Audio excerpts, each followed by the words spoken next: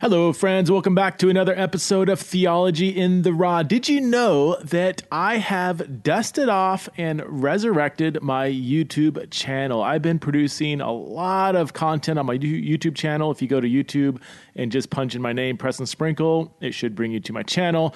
And a lot of these episodes that you're listening to on Theology in the Raw are also available on my YouTube channel. So if you actually want to see the dialogue taking place between me and my guests, then check out my YouTube channel. Also, I am putting up lots of other things that aren't on my podcast. So I've started a whole Old Testament in the Raw series on my YouTube channel where I'm walking through the Old Testament. Some of you remember when I was putting recordings of my Sunday school class up on Theology in the Raw before COVID-19 hit and all that got shut down. So I've been going back through and redoing my Old Testament in the Raw class. It's on my YouTube channel as of today. I think I have the first 6 episodes up, which brings us right into Genesis chapter 1. We're kind of inching our way through. So please check that out, Old Testament in the Raw, on my YouTube channel, along with many other interviews, including the one you're about to listen to with John C. Bivona. John C. Bivona is an infectious disease expert from the University of Chicago. He was on the show 6 weeks ago, and I reached out to John because I got such great feedback from y'all about that previous episode with John. And a lot of you said, when are we going to have John back on to give us an update on COVID-19? So that's what we did today. We talk about all kinds of things related to lockdown versus opening up the economy, to the politicalization of the virus, to any new advancements in science in the last 6 weeks since we last had John on. So I'm super excited about this episode. Please welcome back to the show, the one and only John C. Bivona.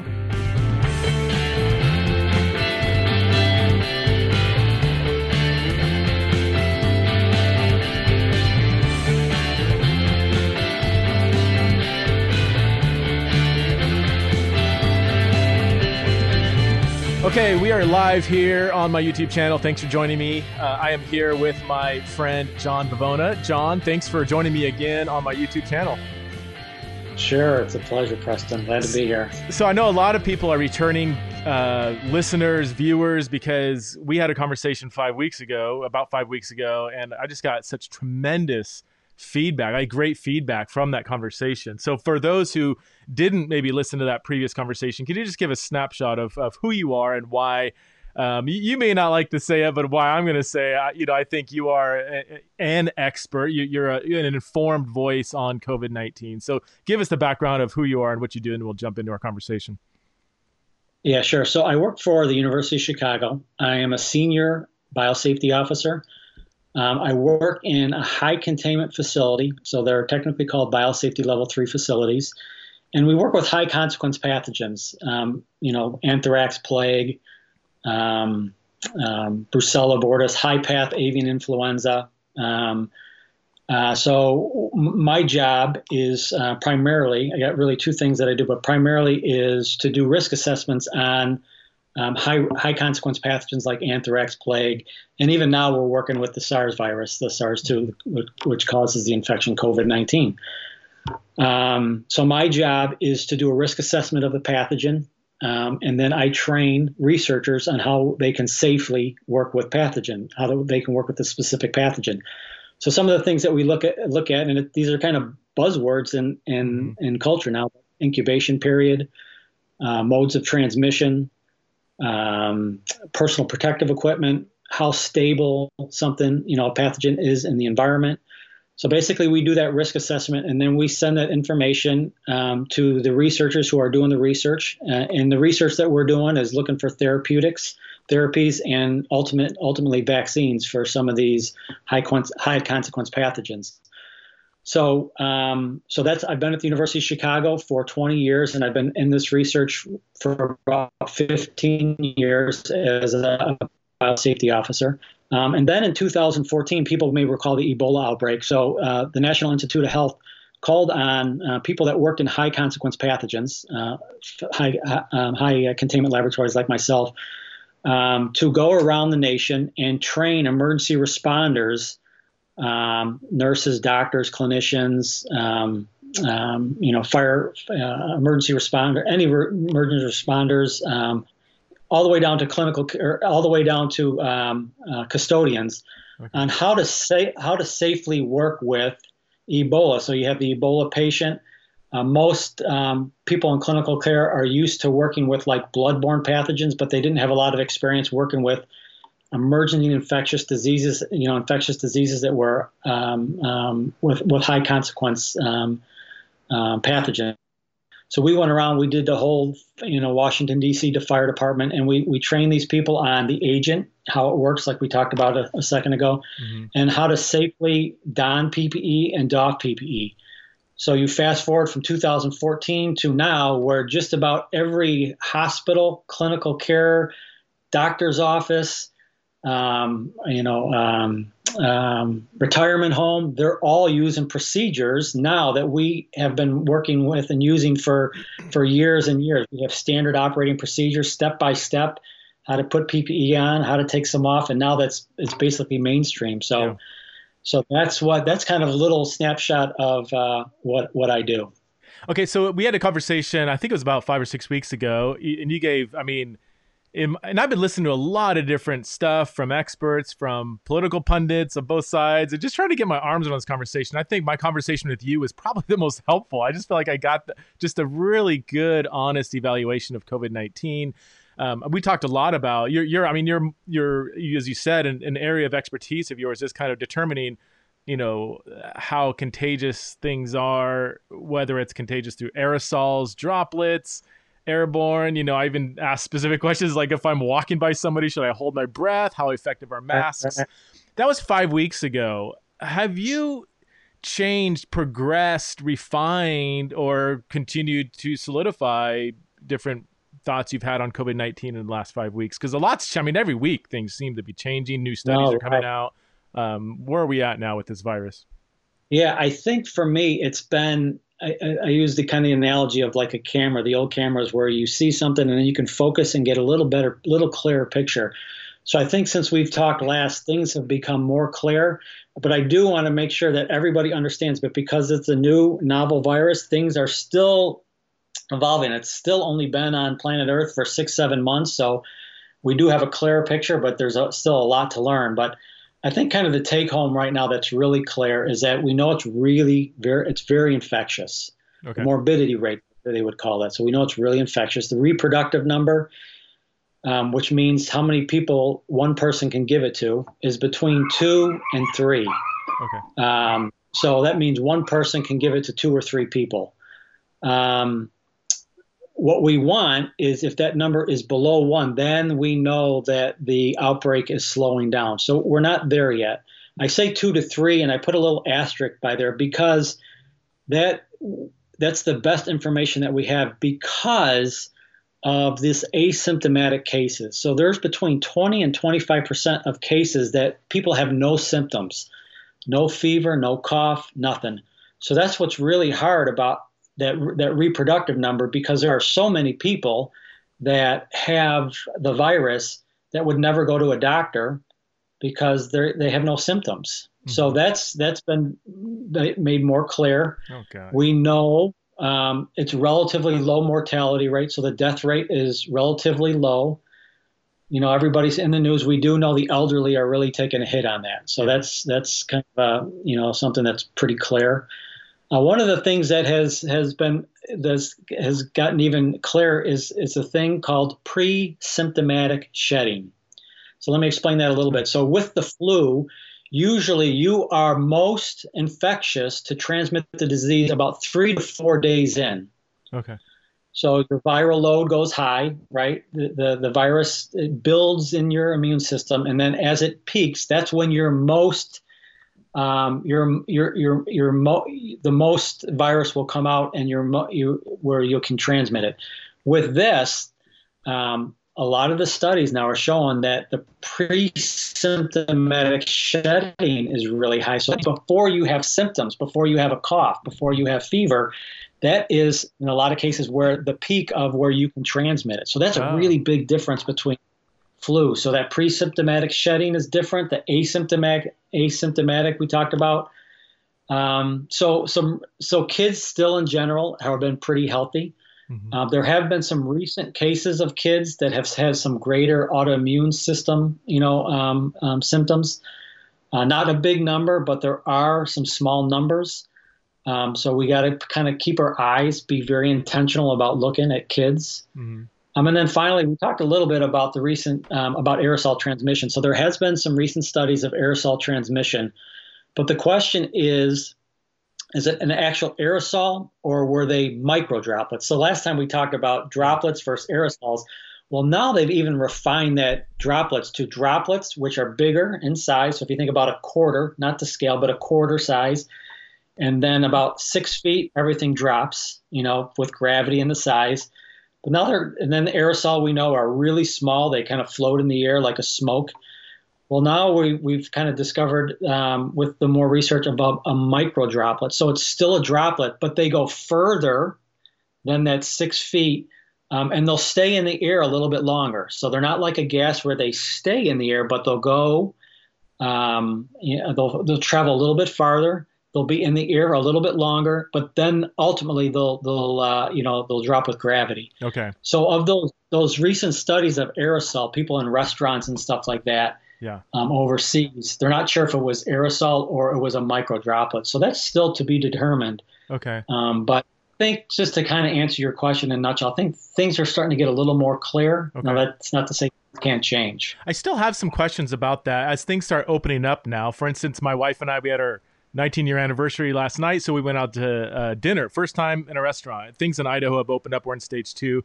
But things are really spread out, right? I mean, it was actually really nice. It wasn't loud. It was kind of chill. We had a lot of, good attention from our waitress. And is that, if we're inside a restaurant for an hour, hour and a half, we're spread out, we're social distancing. Is it still more likely that we can catch something in the restaurant? Are we at higher risk than, say, walking by somebody on the street? The fact that we're in a closed environment, even if we are social distancing, or is it still, you're putting yourself at risk? Or is it like, well, it may be a tiny bit of risk, but it's not that big of a deal? What would be your thought on going out to a restaurant that's spread out? Right. Into the weeds a little bit. So obviously, if you're outside, your risk is lower, right? Inside, I guess it would depend all on the airflow. So say there was someone that was infectious, at table A, and you were table B, and airflow was going that way, and there was a cough, and Okay. Airflow was going towards you, and you had those micro droplets. So it's low risk, but I think it would just kind of depend on the situation. But obviously, we call it, time and separation. So the further you're away, and the length of time is going to reduce your risk, right? We can't eliminate it, but we can greatly reduce it by if you're sitting at a table 6 feet away. Okay.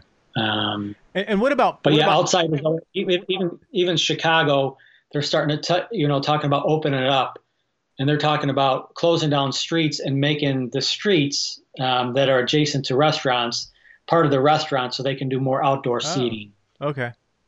So they're just kind of thinking through that now. Related to that, I'm still really confused about the whole mask conversation, especially since it seems to have gotten politicized, almost moralized. And maybe that's a good thing. I don't know. But at first, it was like, oh yeah, masks, you can't get sick if you're wearing a mask. Then when that pandemic hit, it was like, well, masks don't really do anything. And then it was like, you have to have an N95, otherwise it doesn't work. And then they're like, but don't get one because the doctors need it. Now they're like, you must be wearing a mask. And then they say, well, you can still get it with a mask, but you can't give it to others. So I'm just like, where everything keeps kind of changing or adding. Like, can you tell us, like, what do we know about the mask? Should we be wearing a mask in closed corridors? Yeah. Or social distancing enough? Right.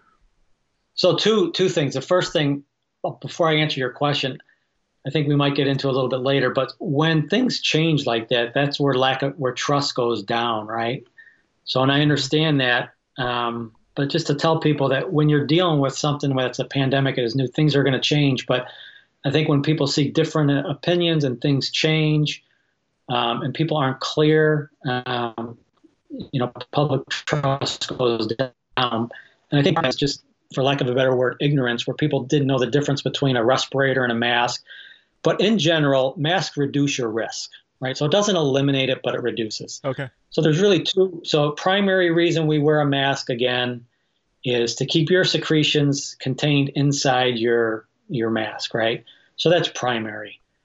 Secondary, it does reduce your risk when you have a mask on. So if you think if someone were to spit in your face, to be kind of blunt, it's not going to eliminate it, but it's going to reduce it, right?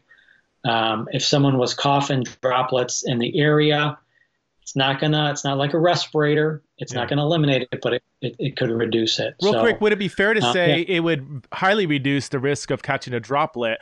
It would not reduce the risk of an aerosol. Would that be like if I'm wearing a handkerchief? This is another question I have. Before they used to mock people saying, look, if you just put a handkerchief around your face, that's not going to do anything. Now they're like, hey, just wear a handkerchief. And, it's like, well, which one is it? So like droplets, just the logic of that. Obviously, if somebody sneezes and I'm having something covering my face, it's going to block that.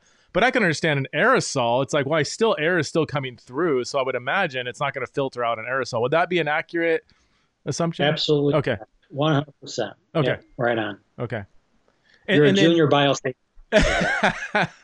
And I keep hearing well, I've heard people say, I guess, contrary to what you said, it doesn't reduce your risk. It reduces the risk of you passing it to others. Is there kind of a receiving, passing? Yeah. So I don't want to remember, it's not eliminate.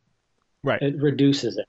Okay. Right. So that's that. Yeah. I think common sense along with the science will tell you if someone spits in your face or sneezes in your face, you're not going to get 100% of those droplets. Some of them are going to be stopped. The majority of them will be stopped by a mask. So it's not going to eliminate it. Okay. It's not going to eliminate your risk.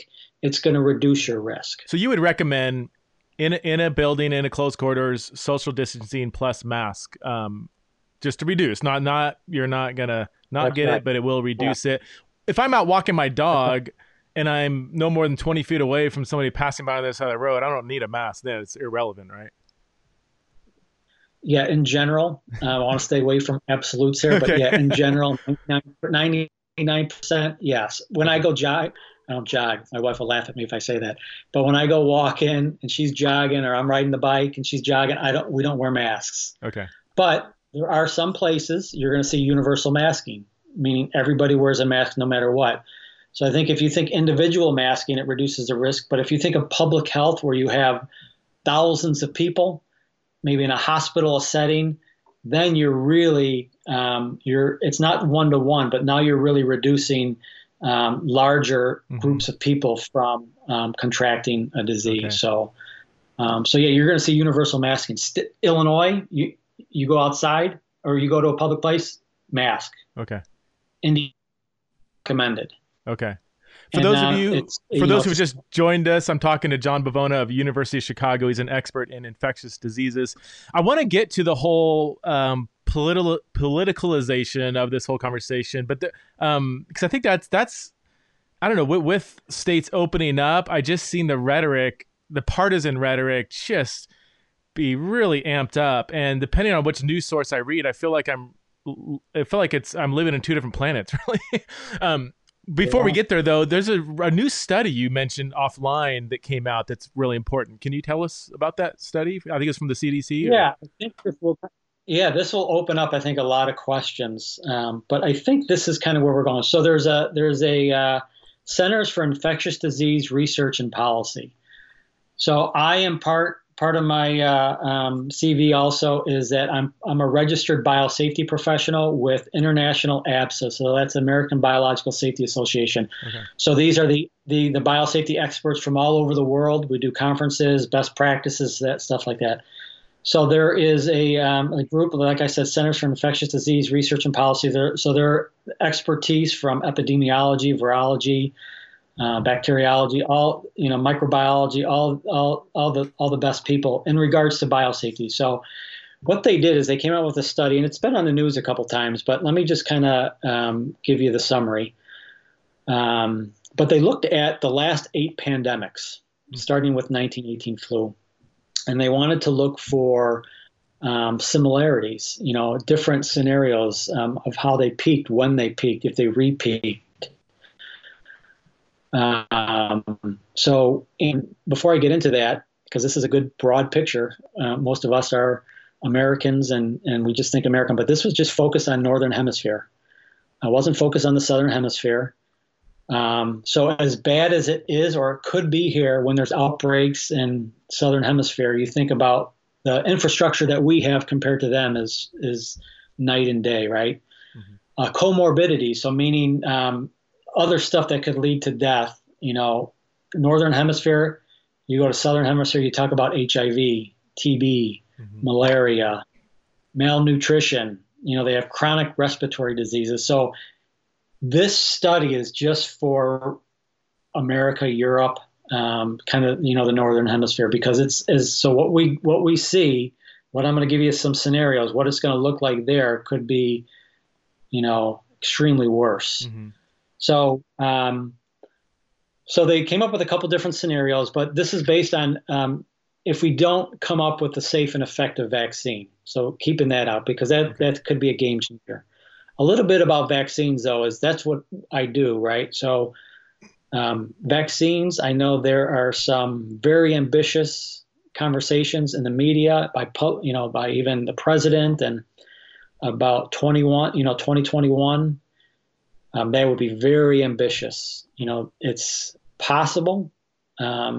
Probability might be, if I think of probability, 51%, not probable, 49, it's probably not probable, but it's possible, especially with the number of facilities that are working on it, right? So there's been tons of funding that have gone to research facilities. So that will increase, the probability of getting a safe and effective vaccine. So with this study, they're saying, hey, we're not going to get it. So of the 8 pandemics, 7 of them had early peaks followed by a bigger peak about 6 months later. Okay. So they talk about going back to normal, what that would look like without a vaccine. So you got to remember, they talk about herd immunity. Mm-hmm. So I'll talk a little bit about that. But that is basically when the majority have immunity. So if you don't have a vaccine, the only way that is going to go back to normal is when the majority of people have it and become immune to it. Mm. So the percentage is a little vary, but it's usually between 60 and 75% of the population need to get herd immunity, and then we're back to normal. So we're about 10% now. Okay. So this study says it's about 18 to 24 months to get herd immunity. So that's 2 years, a year and a half to 2 years. So thinking that. So there's some background information on that. So let me give you the 3 scenarios. Okay. You good? Well, I was just going to say, so you're saying herd immunity plus vaccine are both probably not going to happen in 4 to 6 months. I mean, it's going to be 2021 best case scenario, probably. That's correct. Okay. Yeah. And I'm going to give you all 3 scenarios that they give based on all the last 8 pandemics, and all of them go to 2021. None of them are done in July, and then It's like a light switch, and we're up and running. So the first one, we'll kind of go through these quickly, but the first one is called peaks and valleys. Mm-hmm. So the first wave is what we're going through now, and then we'll be followed by repetitive smaller waves until 2021. Mm-hmm. All right. And it'll vary by geographical location. So obviously you're in Boise. Yeah. I'm right outside Chicago. It's going to look a little bit different. The second one is called the fall peak, and that's what we talked about a little bit earlier, but it's one wave that we're in now, followed by a bigger wave, 4, 5, 6 times bigger than we're in. That was consistent with 1918 and the 1957 pandemic. And then after that, we have smaller waves until 2021. And then the final one is called the slow burn, where we have the first wave that we're in, and then for the next year and a half, it's just, there's really no pattern, maybe little peaks, little valleys, but it just kind of slow burns until 2021. And again, that would vary by geographical location. Okay. So I think the take home is that for a mentality, Preston, is not a light switch. And I know we like this in America. We like on, off, open, closed, black, white. Yeah. I think the mentality more has to be a dimmer switch, right? So a little bit open, a little bit closed, maybe a little bit more open. Fall peak, come again. I don't know what society will do. there's going to be some governments, if we have a bigger peak, that are going to shut everything down. Hmm. So those are kind of the scenarios that we're looking at. Hmm. And I think it's pretty realistic. There's always the hand of God that comes in, right? So that's the wild card. That's the ace that where we have where to quote Trump, it just disappears, right? So that's possible. Probably not likely. Okay. But I think the mentality is that dimmer switch. Okay. So related to that, I guess then. So what are your thoughts then on slowly reopening? I mean, I think all 50 states now, last time I checked, have some kind of reopening happening. My state, we didn't really shut down that hard. Idaho, and people moved to Idaho because they don't want to obey any authority outside themselves. So I mean, we're by nature, a lockdown probably wouldn't even have worked here. But our lockdown was really mild. Our cases were very low. We had a big outbreak up in the mountains, and a small mountain town had I think I had the highest at one point infection rate per capita, more than New York. It was off the chart. It was kind of contained. And then, I live in the most populated part of Idaho, Boise, and this whole area. And it's been fairly mild. Our opening up strategy is, I think, pretty balanced. I think it's good. I think we have a 4-stage thing. So far, we're in stage 2. Things don't seem to be, the hospitals are empty. Anybody can get a test. There's more tests available than people getting it. People seem to be social distancing pretty well. Anyway, and I know each state's different. Florida and Georgia, big debate. They opened up early, and from my understanding, the massive apocalypse that was going to happen because they opened up too early hasn't happened yet. Maybe it will, but it's given some people hope. Other states I know, like California or Southern California at least, you can't even sit on the beach even if you're 100 yards away from somebody, which to me doesn't make sense, but I don't, I'm not an expert. Anyway, that's, I'm trying to, as a non-expert, looking at all this stuff that's going on, then all the political rhetoric that's thrown into it is just and I'm nonpartisan. I don't have any investment on either side. I might have some values that would be more progressive, some more conservative, whatever, but Babylonian tribalism doesn't really interest me. I'm an exile here. What are your thoughts on reopening and the politicalization of it all? I know it's a big question, but. Yeah, no, and I'm right here. I'm, 5 miles from the border of Illinois. So Illinois and Indiana have different, I think, Indiana's a little more less conservative, where they're starting to open up. Actually, the 24th, I think we go to phase 3, which I think that's 50%. Don't quote me on this, but they're opening up more restaurants to, more people. Still social distancing and stuff like that. They don't require masks. And then, so that's Indiana. And then Chicago, or Illinois, I'm sorry, is opening up to like a phase 2 where they're starting to open up some restaurants first. So I think as long as it's done, I like the phased approach. That way you don't overwhelm stuff. But so I think that's a good thing. With the dimmer switch mentality, I think my opinion is a good thing. You got to open up sometime, especially if the public health people are telling us it's going to be 2 years. You can't stay closed for 2 years, right? Yeah. So, but I think if it's done, with intention and, with in a responsible manner, I think it's good. Okay. But I understand that if you're in an urban area like Chicago, yeah, where you have Michigan Avenue, you can on a Saturday in June, you could get 1 million people down there. I don't know how that's not going to spread it, because one of the things with infectious diseases, we'll get political in a second. Okay. But one of the things with infectious, what they do is they infect. So it's not Republican or Democrat, conservative, Christian, Buddha.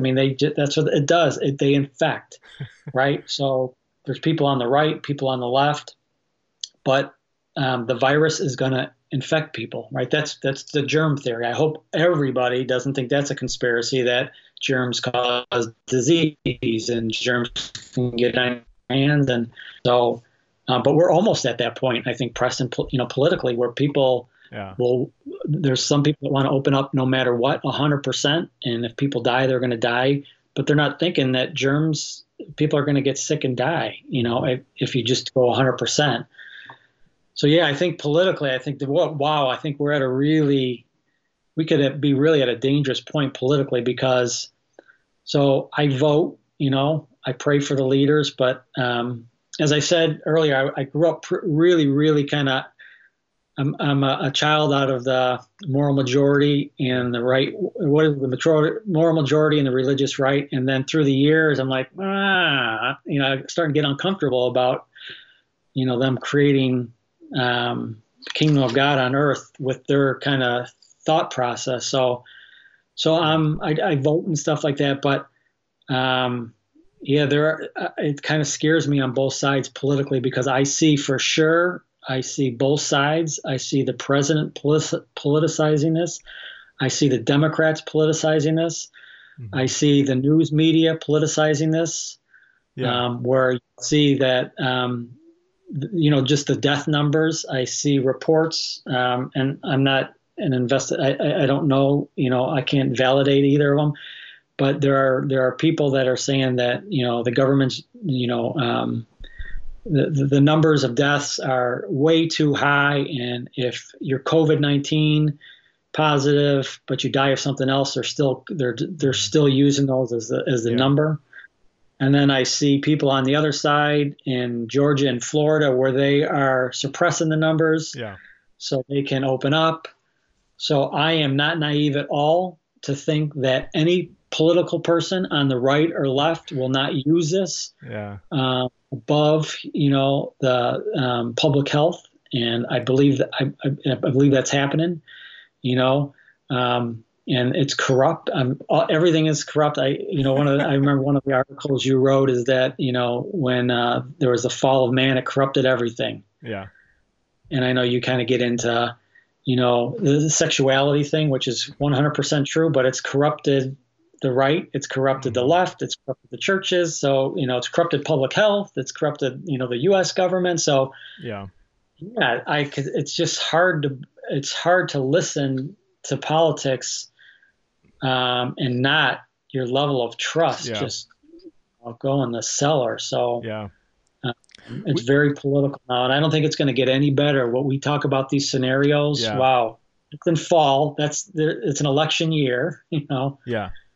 Thank you for that. And I couldn't agree more. And I've got my own kind of political thoughts as kind of a spectator looking on at this kind of tribal thing. There's some questions coming in. If you do have a question, please go ahead and raise it. Here's a couple statements that you might appreciate. Number one, this is much more sane than the nonsense that's out there. So I appreciate that comment. Another comment, John's one of the most level-headed guys when it comes to this topic. So the first question, though, is what's the latest on the life of antibodies in our system? Do they have any idea how long they last? And are there any cases of second-time infections? I had that same question. If you get it, are you totally immune or not? Or where's the science on that right now? Yeah, I was just in a meeting this morning and we were talking about that because we don't know yet. It's more likely than not that you will build immunity antibodies when you've had it. It's just a question of how long will that last? Okay. Will it last? And then it depends on the individual, but someone could build up enough immunity, enough antibodies where they wouldn't get it. And then it's possible, because we don't have a lot of data, that it's possible to be reinfected. We don't know that. I have heard people that I've known that have been reinfected, and I do air quotes because the question is have they been reinfected? So they got it, they tested negative, and then they tested positive, or did they get it and they had a false negative, which we know there's some tests where there's 50% false negatives. Mm-hmm. So, or is it that their viral load is really low where that test didn't detect it, and then their viral load peaked, and then they got it again. So yeah, so those Huh. there's I think it's more likely that people just had the virus the entire time.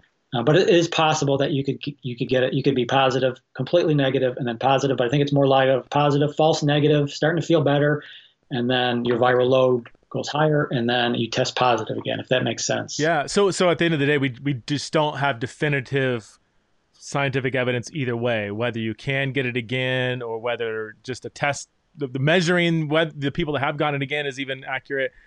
That's fair to say? Yep. Yep. I Even also heard antibodies, that, like is it possible to get it again, but the virus is just kind of dormant, or it's like it's not like you can get it again, but it's not going to affect you. Is that Did I yeah. read that So I guess somewhere, the question or would be, that you can't even pass it on if you do get it again? It's no longer infectious or something, or is that I don't know if you could.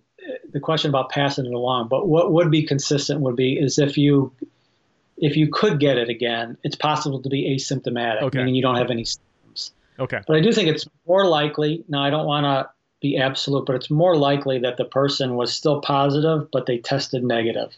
okay, And it would depend on that time frame of positive on this date, they got released from the hospital on this date, and then they were positive again. So if it was like in a 2 month span, I would hmm probably say it was the same infection. They just were false negative. okay. As opposed if I saw 6 months where they were healthy for 4 months, then I would think maybe they got reinfected. Okay. Next question here. Why has the conversation shifted so severely from flatten the curve, that inferred we're all going to get it, but we can't, all get it at once, to we can't open until we find a cure? That's a good question. We have flattened the curve, right? Would that be fair to say? Is that kind of beyond dispute that the curve has been flattened? I keep hearing that the hospitals, I know in Idaho, and even I heard in LA, that there's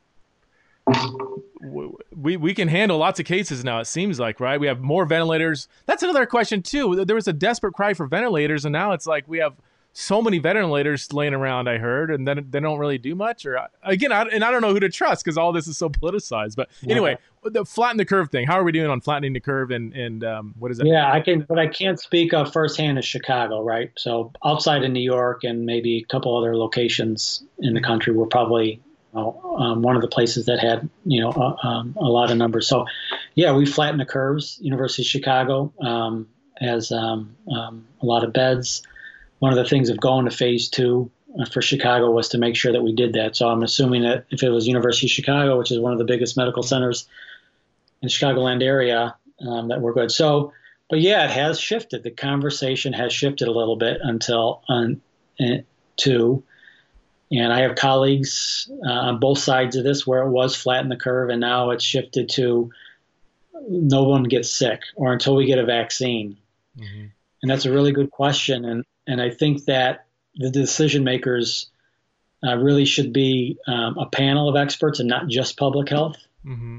Uh, but sometimes, I mean, public health obviously has a big, big, seat at the table, but it shouldn't be the only table. So, because it could get political, and it could, where people are just like, no, we don't, we're going to wait. Like Illinois, there's a couple states that have said that they're not going 100% open or back to normal until there's a vaccine or herd immunity. And those both, like you said, it's not coming in 5 or 6 months. Yeah. So are you going to flatten are you going to be off, for 18 months? So, yeah, Okay. good question. Go. Here's where I'm going to get really annoyed and political, maybe, and maybe totally ignorant. Okay, this may be totally ignorant, but here's a genuine question.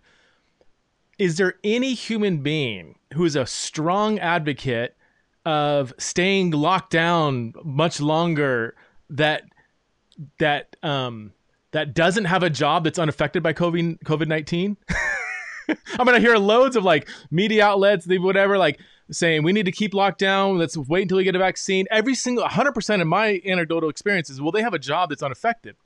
They're not sitting home with no money coming in, children to feed, rent to be due, a pantry with no food in it and no job. I don't know a single person that's in that situation. It's like, yes, let's stay locked down indefinitely. That just seems like an elitist kind of statement. And absolutely, I think there's an irresponsibility of just blowing open the doors and running around kissing everybody in the street or whatever. Like, I don't know anybody that's even saying that, but to like not kind of explore some kind of mitigated, like, we can't just stay in our homes indefinitely. And yet I need to make some money because I can't just sit around and starve to death in my home. Is that a fair assessment? I mean, what am I missing here? The people that are I'm not pro lockdown, but hyper pro lockdown, they all have job security, it seems like.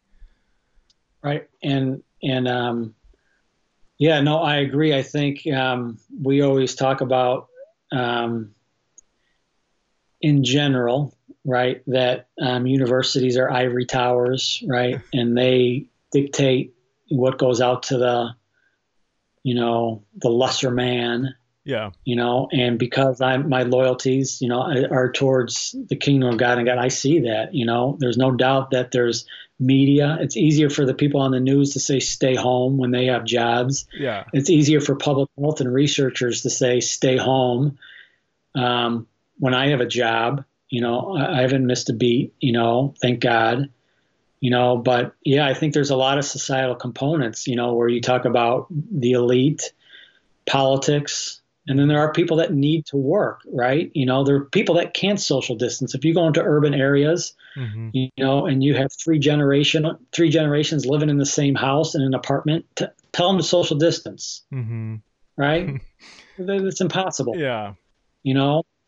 So there's health. So those are all components, the virus is a component where it infects. One of the interesting things is that for some reason, this virus is, when it comes to severe symptoms, is very ageist and racist, where it's affecting the old people and it's affecting in general Black and brown, Hispanic, and the African American, where it's really targeting other factors, but it's really targeting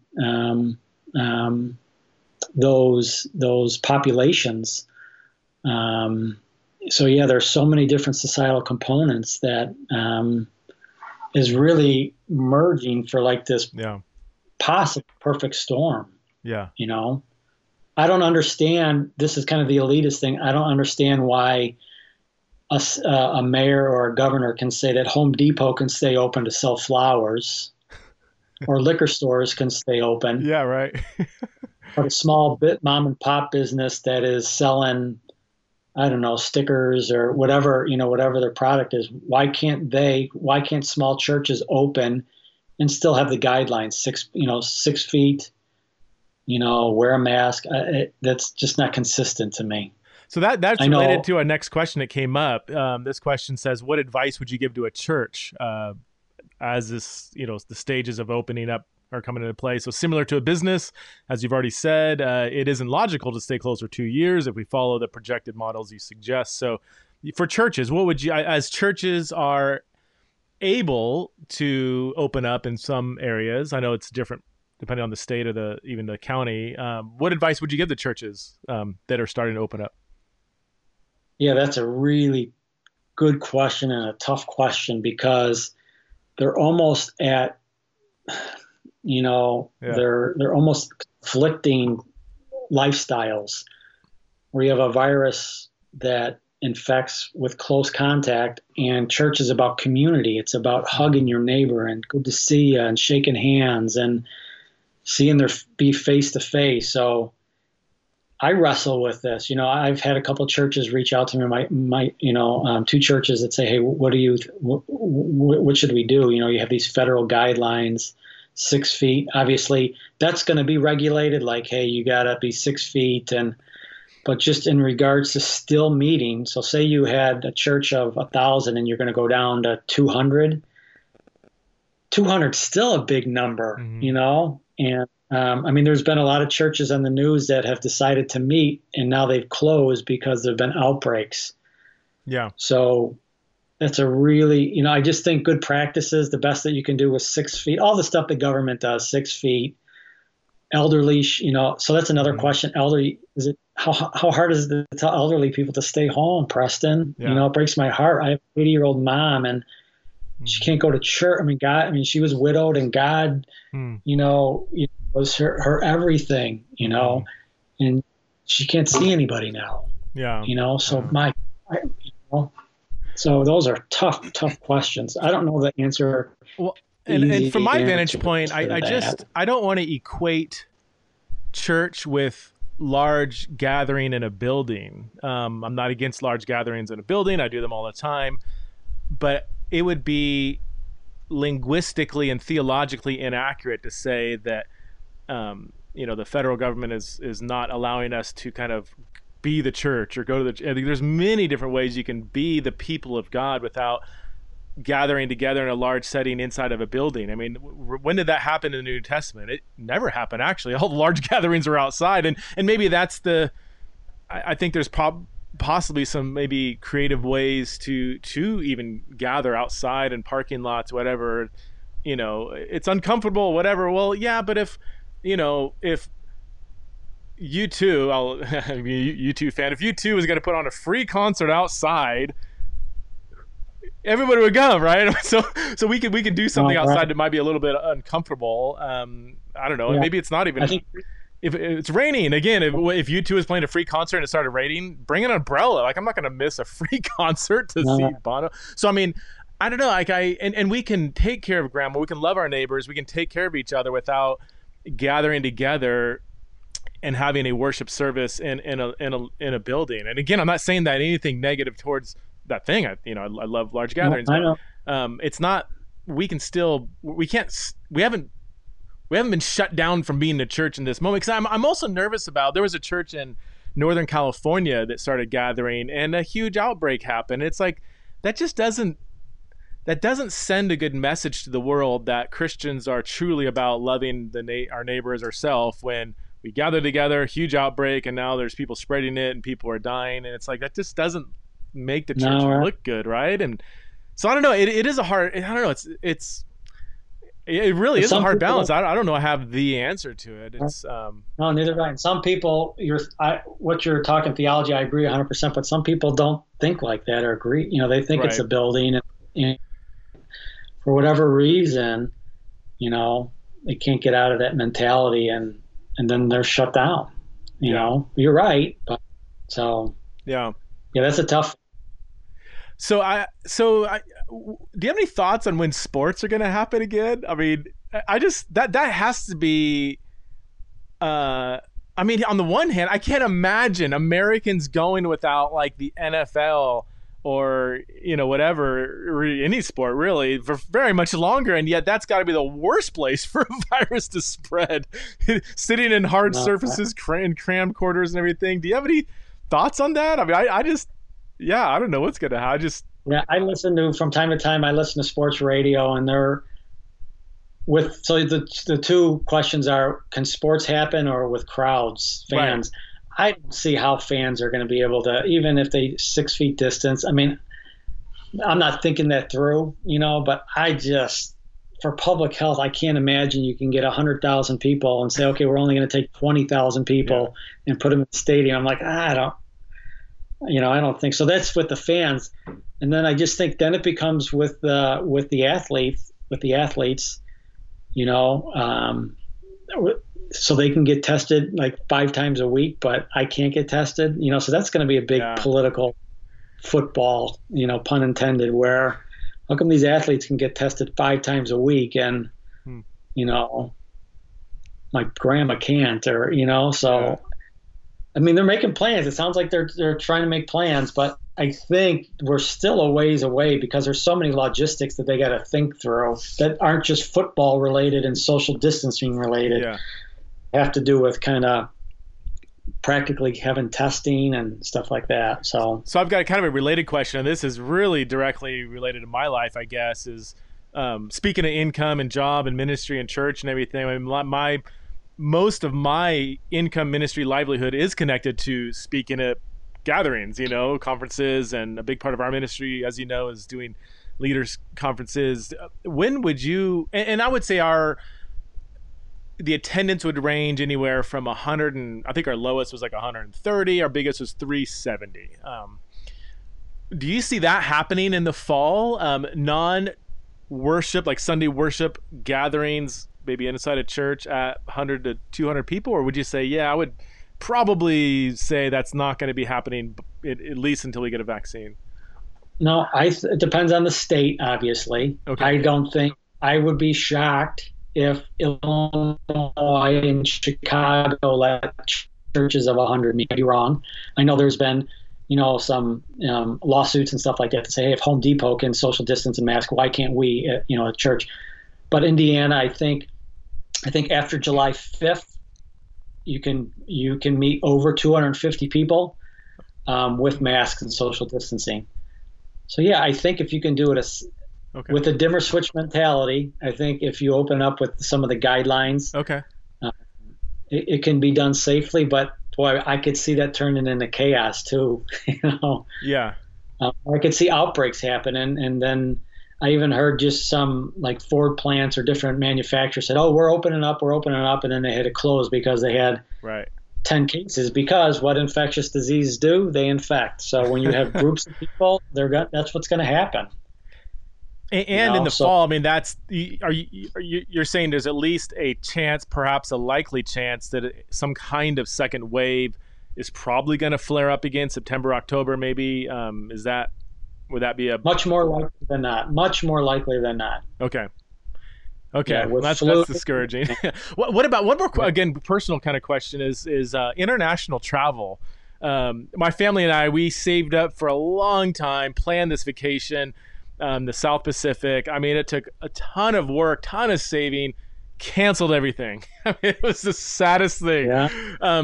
We love to travel. When are we going to be able to get on a plane and travel internationally? Would you say that's, I guess it depends on the country. Like, if everything's still shut down in France, who wants to go visit France, But do you have any thoughts on when? Yeah, I think that's not the question of when you can travel. It's when can you travel and not have to spend 14 days in a hotel room quarantining. Right. So that's going to be I had a colleague, his dad passed away. He's from Taiwan.